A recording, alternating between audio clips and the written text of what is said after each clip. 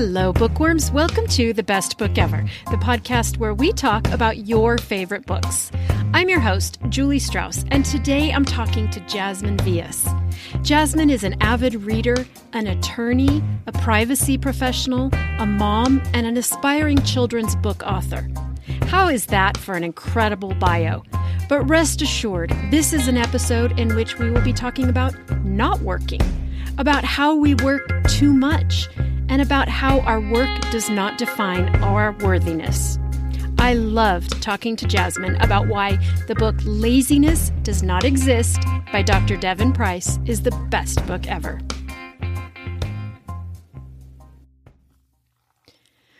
Whether they read a book a day or a book a year, I love asking people to tell me about their favorite books. And that includes you, dear listener. What's your all-time favorite? Your desert island classic? What about the childhood favorite that you still know by heart? The mystery that took you by surprise? The biography that changed your way of thinking? Or the book club favorite that you can't stop thinking about? I'm looking for guests from all walks of life to talk to me about all kinds of books here on the show. Go to my website, juliewroteabook.com, and click on the button that says, Be a Guest on the Best Book Ever. I'm really looking forward to talking to you. Now, back to the show.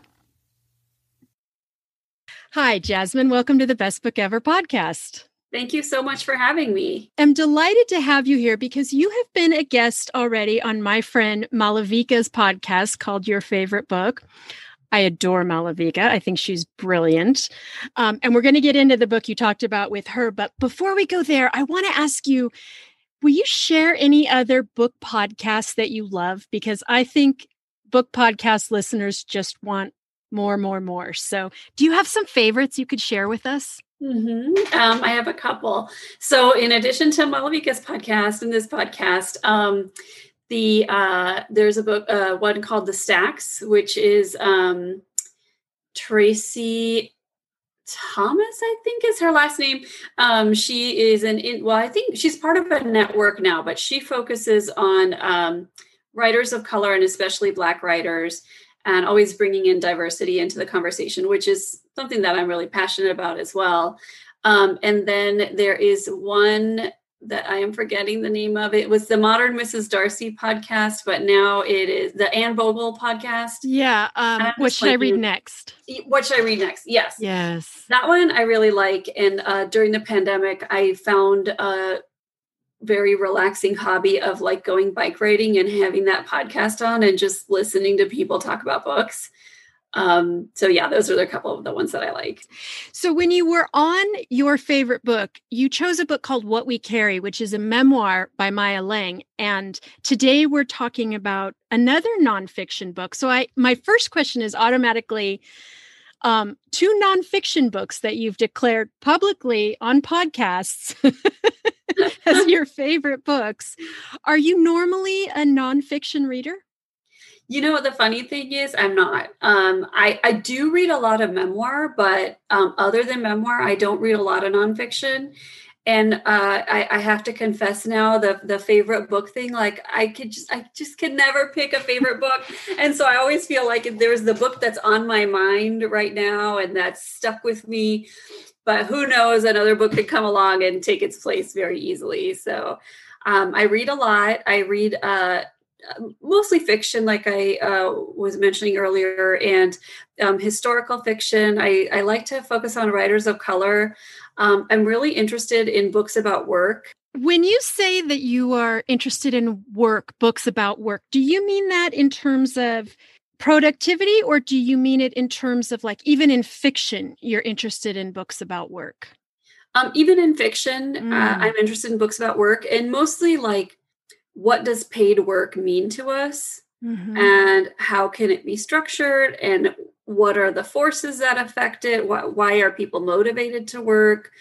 How has paid work changed over time?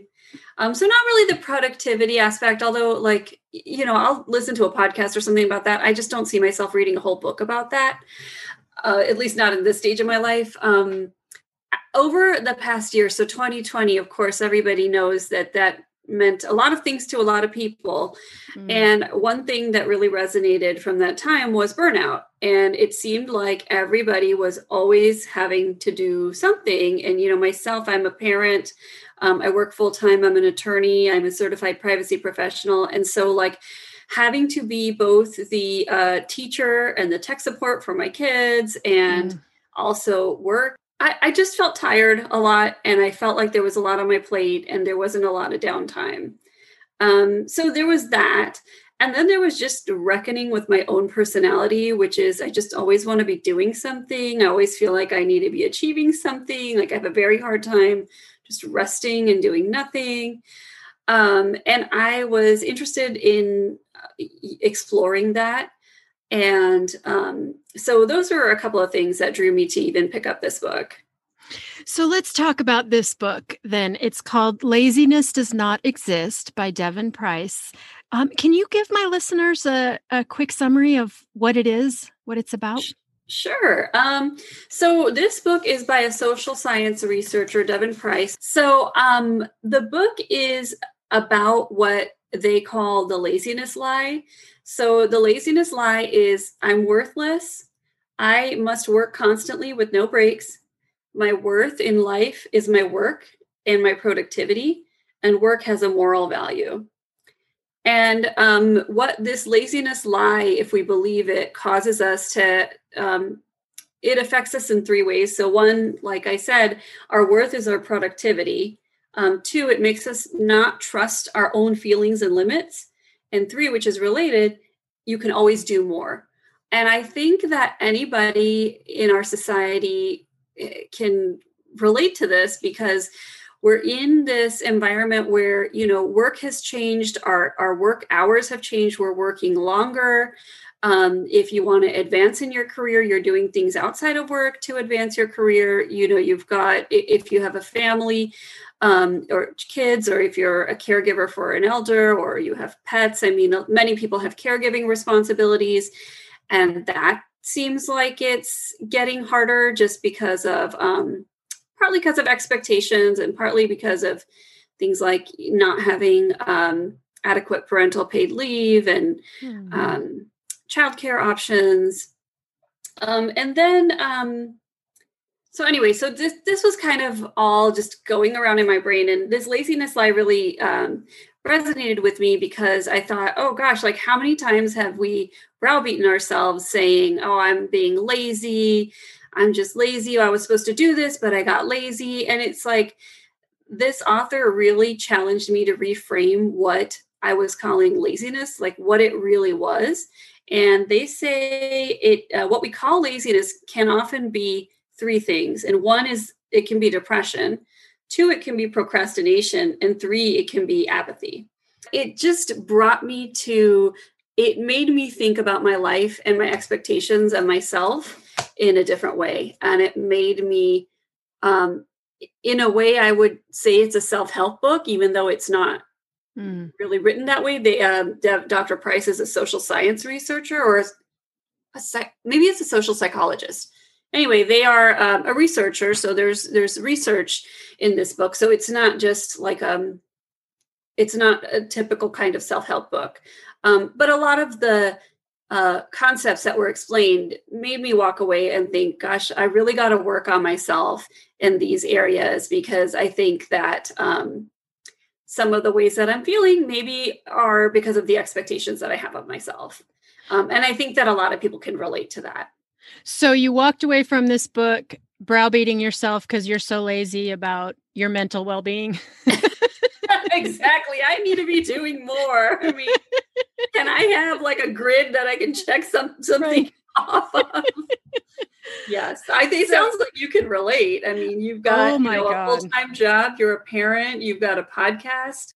Do you see yourself on this matrix? Because you are someone, I looked at your bio and I thought, oh my God, what am I doing with my life? You have this really incredible career, and your mom. Yeah. And I think just like you, there's been so many times when I read someone else's bio or I look at someone else's accomplishments and I think like, gosh, what am I doing with my life? When the funny thing is, someone might look at me and think the same thing. And I think what we're all um, a victim of, or what we're all doing to ourselves is, browbeating ourselves for not doing enough. And that's exactly what this book advises us not to do. And in a weird way, I mean, if you can implement some of these things, you may find yourself becoming more creative, more fulfilled, and possibly more productive. Although I don't know if the author really wants us to reach that conclusion, because the author really is about, lowering expectations of ourselves and accepting our limitations. I do think that there's something very rewarding about work. I like working hard, and I think that in the right conditions, just a lot of people really like the feeling of being immersed in work. I just think that sometimes we can approach it the wrong way and then it becomes too much. And I think we always have to check in with ourselves to see if it's too much or not. Were there practical steps that you took after you read this or anything specific that you did to change your life after you read this? So I gotta admit, right when I read it, which was a couple of months ago, I was like, I'm really gonna implement this. I think this person should write a workbook, because there were a lot of actionable steps in the book that you could do. Unfortunately, I did not get as systematic as I had hoped, but it does. I do still pause, and something like one of the things that the book talks about is there's an expectation that everybody has to have a side hustle. Like any activity that you do cannot just be purely for the pleasure of it. You can't just do something and not be good at it. And that is another way that we're placing demands on ourselves. And that's leading to, it's just not healthy for us. And so I really try to now let myself be a beginner in things. I play soccer as a hobby, and I'm not a great player, honestly, but I really enjoy it. And so I try to just let myself, okay, this is something that I can enjoy, and I do not have to be the best at it, or same thing with Instagram. I mean, I started my book focused Instagram because I was reading a lot during the pandemic, and I wanted to bring attention to authors of color and other underrepresented authors. And this book made me think about like, well, what pressure am I putting on myself in this Instagram? Am I feeling like, oh, I don't have enough followers? And, is it really making a difference? And then now I'm at a place where I'm like, well, really, what is the point? And, maybe I can make it just more for myself, or like reduce some of my expectations about it, and just try to do it for fun, just because I like discussing books. Mm-hmm.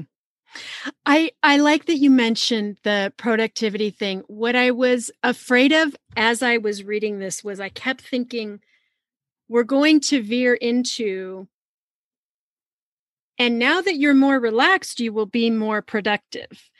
Mm-hmm. And I was so afraid that's where we were going. And it didn't. It really did this book stuck with, you take care of yourself for the sake of taking care of yourself, not just so you can work harder. And I really was happy that was where we landed, because I was a little hesitant going in. I thought, oh God, it's going to be yet another thing. I have to keep some sort of, I don't know, online checklist about how much I rested today or something. Have you read books like that where where it sort of, it browbeat you, or it made you feel like, okay, this is homework, so you can do more and be more? Yes. Yeah. I think it's a really common thing in a lot of books of, yeah, you're tired, but if you just work harder, you'll have more time. Yeah, I'm really glad you brought that up, because you're right. There are a lot of books out there that are, and I think toxic positivity is the right word, the right phrase. And one thing I liked about the book was that the author talked about people, used a lot of examples about people who were non-binary or gender non-conforming. And they raised an excellent point, which is that people who are minorities often have to feel like they have to work harder to prove themselves to get over the effects of discrimination. And of course, then that leads to more burnout. And that was something that I could relate to. And if we don't acknowledge some of these sort of structural barriers, then I think we're really doing people a disservice. I love that they connected it to that. In that this is not just about you and your life. This is about how you are going out into the world. I'm so glad you brought that up, because that was a part that I wasn't at the top of my mind, but now that you remind me, it really was effective, the way that they talked about, a person who is homeless and like what they have to go through every day just to survive, just to get through a day. And how a lot of times in our society, we put this like moral value on work, and then by extension on poverty. And, that's something that we see even just in our social policies, in our schools, and just many areas of life. We see that, there is this equation of working, being able to work, morality, and worth. And so no wonder we are all internalizing this and really pushing ourselves to just always be doing, always striving. Yes. Which, can be unhealthy. How do you handle that as a parent? I find that to be a very fine line to walk. Absolutely. And I was a little bit dreading it when you said, how do you do it? Because I don't know. I really don't know the answer. No, like neither do you said, there is a huge value to having to understand, when you have a block of time, what am I going to do with myself? How do I organize myself? And I have read about kids who don't get a lot of unstructured time and how they then struggle when they go to college, because they just don't really know what to do with themselves when they're not completely scheduled with activities. Yeah. But at the same time, in 2020 and even this year, with kids being virtual schooling and parents trying to work from home, sometimes when your kid's telling you, I'm bored, you think of something for them to do, because you're like, I've got to focus on my work, Right. Go read this book or go draw this thing or, watch TV. And I feel like TV time was really the nice, quiet time that my husband and I got to focus on our work and get everything done that we, hadn't gotten done earlier in the day. Even if we had started on it, we didn't have that quiet, focused time. So I really don't know the answer. I mean, I think for me, I am a creative person like you. I love to draw and, well, more, I would say painting and the embroidery and just making stuff. I guess I would say I'm a maker. And I try to always have art supplies in the house so that they can, and stuff that they can access so that they can make stuff. And I guess it helps that I have a higher tolerance for mess than some people. And I will never win the Clean House Award. Yeah. Well, in our, that's another thing, isn't it? That's another way we've been taught that our work ethic equates goodness, because we do have this, gosh, because I have the same feeling, like, I guess I'll never have a clean house. So what? Well, who the hell cares? If my kids are happy, why do I care? Ugh, I mean, I really think that we get circle. that message. And, of course, like last year, people were not able to socialize as much. But now when people are able to visit each other at home, then it's, then you're thinking, oh, like I had a bunch of family in town this year and I was like, oh God, I hope they're not judging me for my messy house, but I just cannot get to everything. And, my husband pitches in too, but just with all of us in a small space, it never really got super clean. And one of my friends reminded me, just tell them that your house it's a school, it's an office, it's a house, it's a playground. So it's just everything right now. It's not going to be, I don't know. I think we have so many of these cultural messages ingrained, like you're saying, having a clean house is a sign of being, worthy or a moral person. Right. And we just really have to, right. Yeah. Being a good mom. And I think we have to identify these things and be very conscious about saying, well, that's not my value. Like that's not important to me, or that doesn't say anything about my value, the state of my house or how clean it is. So then, to stay on the busyness question, then you as a woman with, I mean, I think being an attorney, it has always seemed to me like a very intense job, and you have a lot of kids. How do you find the time or make the time to read so much? How are you able to fit reading into such a busy life? It's not a great healthy answer, but a lot of times I stay up late and read. Yeah. Because that's the time when I have quiet time and I can read. And then I also do a lot of ebooks. So like on my phone, like here and there, when I have some downtime, I'll read then. But I just, I enjoy it so much that to me, it's worth it to make those sacrifices. Yeah. But again, like this book, why it resonated so much with me is that even something like reading that's fun can get this moral value attached. Like, yes, oh, well, I've got to read these books. And, I think for some people, they feel like, well, I'm not reading enough. And it's like, well, who cares? If you like watching TV, watch TV. If you like, going outside and going biking, do that, like do what makes you happy. And if it's not reading, it's fine, Well, I'm really glad you said that, because that's what I was getting at is, so you treat reading as one of your fun hobbies then, not as a challenge or a job or anything like that? I try not to, although sometimes I get arcs and I'm like, well, I've got to review this arc. And then I'm thinking, but I don't like the book. And, so that can be a little bit of a struggle sometimes. Tell me, what are you reading right now?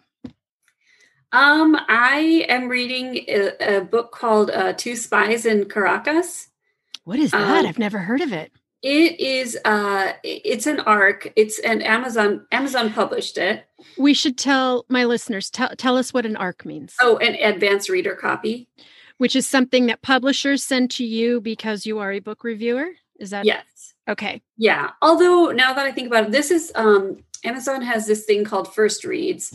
And if you're a Prime member, then you can get access to read certain books early that they've selected.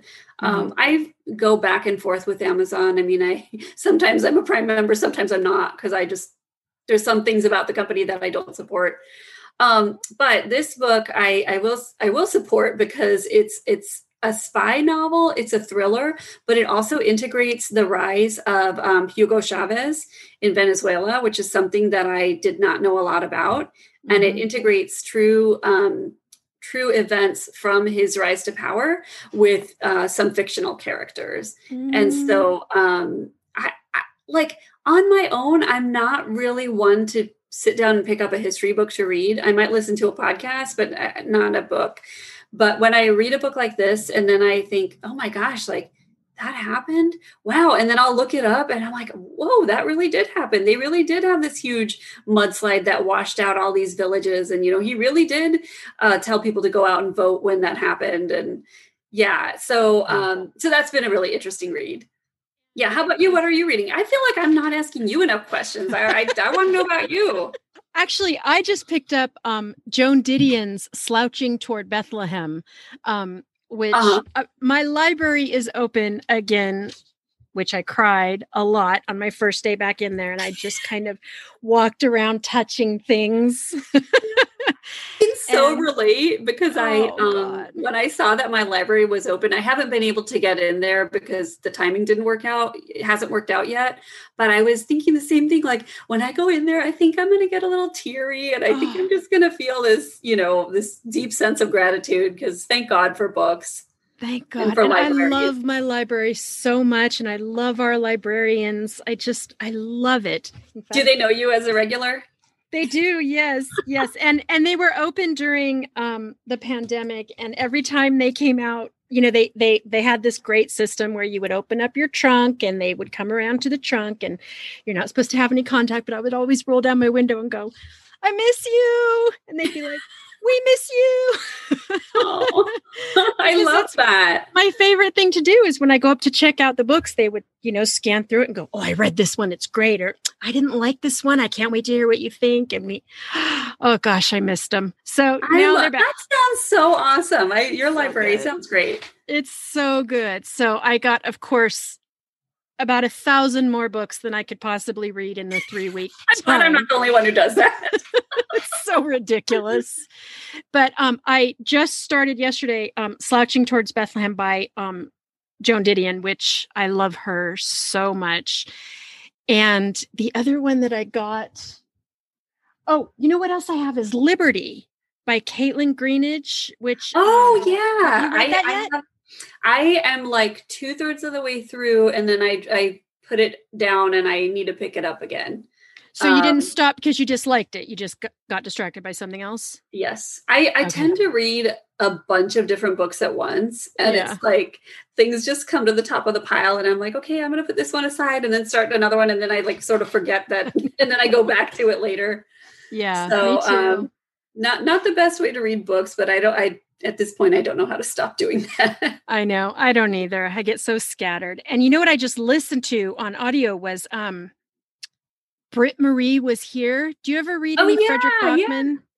Yeah. I actually don't listen to a lot of audiobooks, but I think that one I did listen to an audiobook. Oh, did you? Yeah. I liked it on audio. Good. And I cried and I was like, who cares about stupid soccer? Who cares about sport? You care about soccer. You must have loved it. Yeah, I'm like, this lady does. So you must have really liked it because I loved it. And I couldn't care less about soccer. I couldn't believe how much he made me care about this soccer team. Well, I mean, I think that was the magic of that book is I'm always drawn to like oddballs come together. Me too. And it's heartwarming, like I like that story. And Frederick Bachman tells that really well. Yeah. Like, especially when it's like a crotchety old person. I mean, it doesn't have to be an old person. Young people can be crotchety too, but just the connections that the people built. And soccer was just happened to be the thing, Yeah. I like that. Now, have you read a lot of his books? Because I've only read the two. I've only read A Man Called Ove and Britt Marie. I started Beartown, but I didn't get through it. And I feel like everyone loved that one, but I was just like, meh on it. Oh, okay. Interesting. So what's the Joan Didion book about? Well, it's a collection of essays. Mm-hmm. And I have just always liked her style. And particularly when she writes about California, she really kind of gets the crazy moods. I read 2 books in a row that talked about the Santa Ana winds of California, and it's just a really specific madness. It's funny you say that because it's such a specific thing to Southern California. Yeah. And I haven't read any of her work, but you telling me that makes me want to pick up that book and read about the Santa Ana winds, because you're right. It's like a restlessness. It's hot. It's, everyone's worried about fires. And it's this very specific Southern California kind of feeling.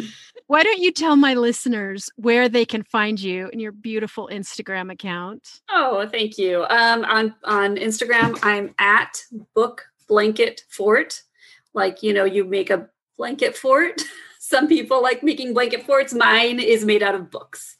So it's Book Blanket Fort. And I also review books on Goodreads at Book Blanket Fort as well. Can I ask you why focusing on authors of color is such a priority for you and when that became your focus? I am a person of color myself, so I was always a big reader, and it was rare to see somebody who looked like me in a book, and I just really craved that. And when I was in college, I read Jhumpa Lahiri's what was her first one? The Interpreter of Maladies.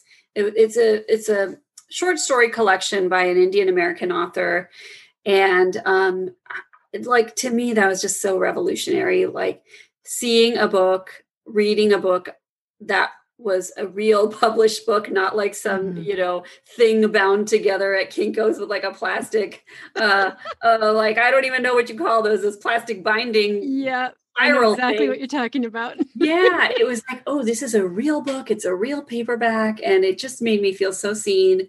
And as I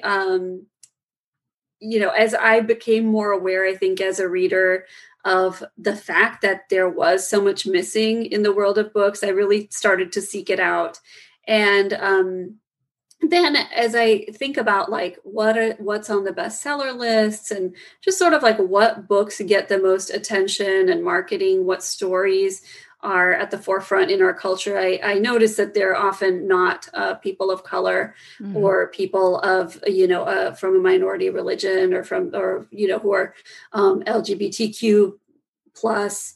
And so I just felt like, gosh, there are so many good stories out there that are not getting enough attention. And my hope was, that I could shed some light on some of these stories that were getting less attention and that I felt needed more attention. So that was sort of where it came from. I love it. This has been such a delight talking to you, and I hope you will come back anytime you have a book you want to talk so about. Awesome. Well, I told Malavika this, and I'll tell you this. I really like discussing books, but I also don't like being bound to a book club when I have to read books that I don't like. So I guess that's kind of bratty of me.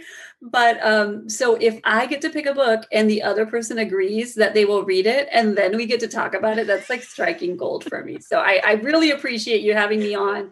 And you're going to bounce between me and Malavika every month for the rest of your life. I know. It's like, I've had like 10 books that I want to discuss. You guys will probably have to block me or something like, an email from her again. Or we'll call each other and go, you get her this month. Yeah, I would love it. I mean, I love that, you have provided a way for people to connect over, even if they can't be in person, connect. And one thing that I do a lot is if I have read a book and I'm like, God, I really want to talk about this and I don't have anyone, I will look in podcasts and I'll be like, who has discussed this book? And then I kind of feel like I'm having a conversation. So book podcasters really are doing all of us book lovers. You're giving us such a gift by talking about these books and letting us listen to these conversations. Well, it is my favorite thing in the world to do. So I feel like I sort of struck gold that I actually get to talk to people about books. It's perfect. Well, thank you so much for joining me today. It has been an absolute delight talking to you. I'm so glad we got to meet and talk. I will be, messaging you if I read any books that I like, and you do the same. I can't wait. Sounds good. Thanks for listening, bookworms. For more information on this episode and links to all the books we discussed, please go to our website, bestbookeverpodcast.com. You can also follow the podcast on Instagram at bestbookeverpodcast. I'm your host, Julie Strauss, and you can find me everywhere as Julie Wrote a Book. If you'd like to hear more from this week's guest, become a patron of the Best Book Ever podcast. For about the cost of a latte, you'll get exclusive interview clips, monthly book roundups, and curated reading lists. Go to patreon.com, that's patreon.com/bestbookever to learn more. Thanks for joining me today, and I will see you at the library.